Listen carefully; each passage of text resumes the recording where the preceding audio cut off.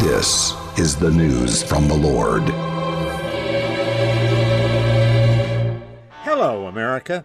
This is Jeffrey Lord with another edition of the Did He Really Just Say That? The Word of the Lord. So, Supreme Court Justice Stephen Breyer is retiring at the end of the current court session. And I must say, there is plenty of conversation out there about how the news of this got out in January. And one suspects Justice Breyer is not very happy about this because this kind of news traditionally comes at the end of a court session in June. It didn't happen that way. Somebody clearly leaked that, and the word is Justice Breyer is not happy. Be that it may, there is President Joe Biden with his campaign pledge to put a black woman on the Supreme Court. But is that really what he promised? Or was his promise yet another example of blatant racism from the American left? We'll have a look back at the nomination of the only black person on the Supreme Court, Justice Clarence Thomas. But first, by now you've all heard me talk about MyPillow, and now Mike has done it again by introducing his new My Slippers. Mike has taken over 2 years to develop the slippers. They're designed to wear indoors and outdoors all day long, and I do. They're made with MyPillow foam and impact gel to help prevent fatigue, and they're made with quality leather suede. For a limited time, Mike is offering 40% off his new My Slippers. The My Slippers are so comfortable that you will want to get some for the whole family. So go to MyPillow.com and click on the radio listeners square and use promo code JEFF. You will also get deep discounts on all MyPillow products, including those fabulous Giza Dream bed sheets, the MyPillow mattress topper, and MyPillow towel sets. Or call 800-606-1043 and use promo code JEFF.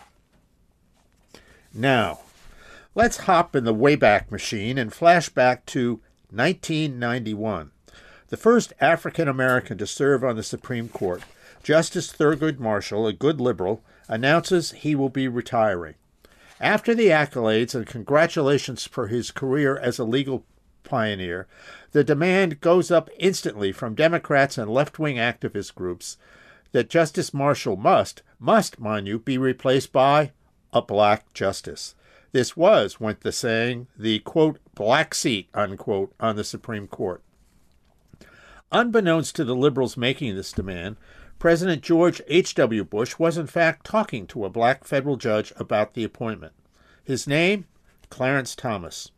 There were the usual series of ongoing conversations, very quietly behind the scenes, that revolve around a presidential appointment to the Supreme Court. Then one day, out of the blue, Judge Thomas received a phone call asking if he could come to the Bush Vacation Compound in Kennebunkport, Maine, to discuss the ideas some more. He did so, leaving behind, it was so sudden, he was leaving behind his wife, Virginia, for what he assumed was simply more conversation on the topic. Once there, however, after that some more conversation, President Bush invited Judge Thomas for lunch and told him that at 2 p.m., the two would go out onto the front lawn of the Kennebunkport estate and the waiting press corps to make the announcement that the president was in fact officially nominating Judge Clarence Thomas to the Supreme Court of the United States. That announcement was no sooner made, and bam! All those Democrats and left-wing activists who had been demanding the appointment of a black man to what they called the black seat on the court turned on Clarence Thomas with a ferocious hostility. Justice Thomas would later recount what happened in both a book titled My Grandfather's Son and a recent documentary film titled Created Equal, Clarence Thomas in his own words. In his book, Justice Thomas describes some of the things that followed his nomination. He was accused falsely of having an outstanding federal tax lien placed on him by the IRS. Next, he was bizarrely accused of keeping a small Confederate flag on his desk when he worked for then Missouri Attorney General John Danforth. In fact, it was a miniature of the state flag of his native Georgia, which has a small Confederate emblem in it, or did at that time. But it was the state flag of Georgia. And, of course, Clarence Thomas famously was born in the tiny hamlet of Pinpoint, Georgia. The media ran with stories about the psychological implications of a black man having a Confederate flag when, of course, the story was a lie. Next, he was accused of being an anti-Semite because as a young man he had been attracted to the principle of self-reliance. Staff members at the Equal Employment Opportunity Commission, where Thomas had served as chairman during the Reagan administration, were approached by reporters wanting to know, quote, "Do you have any dirt on Thomas?" unquote. One article falsely claimed that Clarence Thomas and his wife Virginia belonged to a church that had a religious practice of, get this, handling poisonous snakes and speaking in tongues. False. Very false. He was accused of using cocaine and having sex with underage girls. False and bizarre. The head of the Leftist Alliance for Justice told the Wall Street Journal that America and the court deserve better than a, quote, minimally qualified justice, unquote. No bigotry there.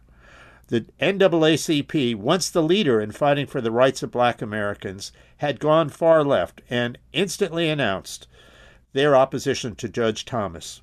Then, finally, there was the sudden appearance of a long-ago staffer, Anita Hill, to accuse Judge Thomas of all manner of ugly behavior when he ran the EEOC, behavior that was hotly denied and refuted by other female staffers.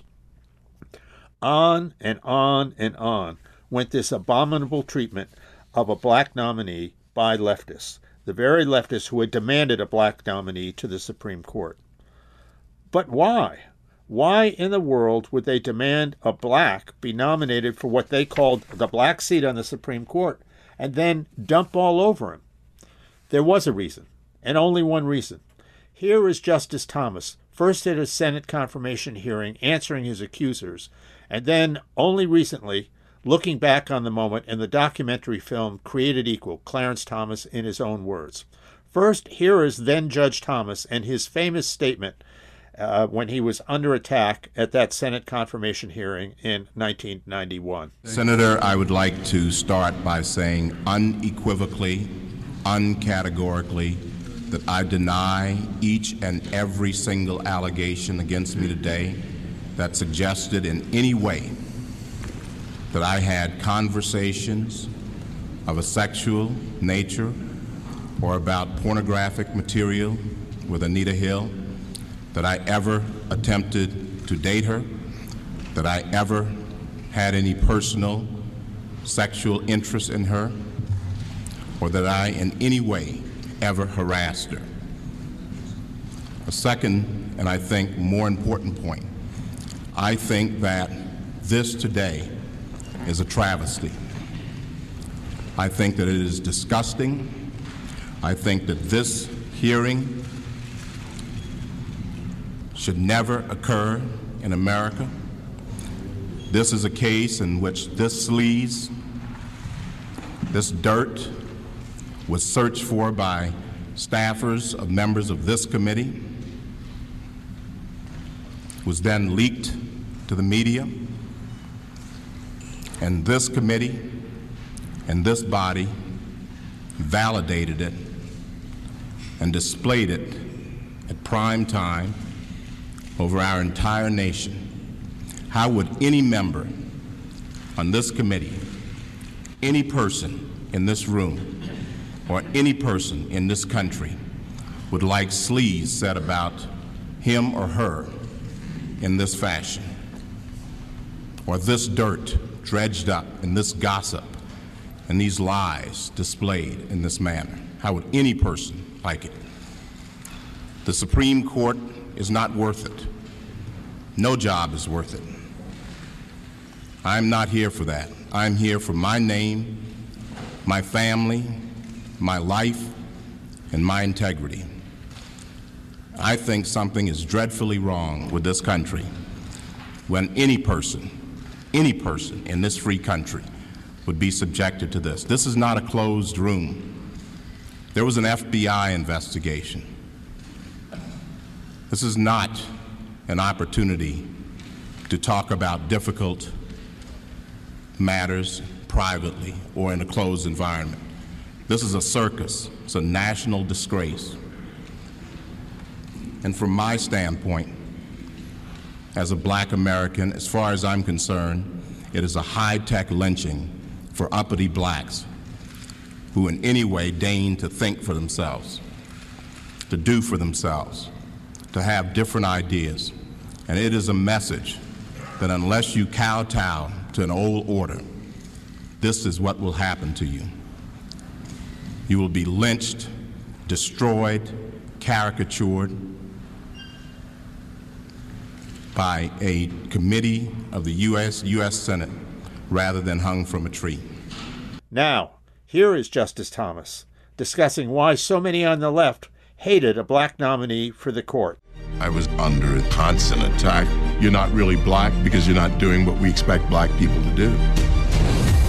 I will nominate Judge Clarence Thomas to serve as Associate Justice of the United States Supreme Court.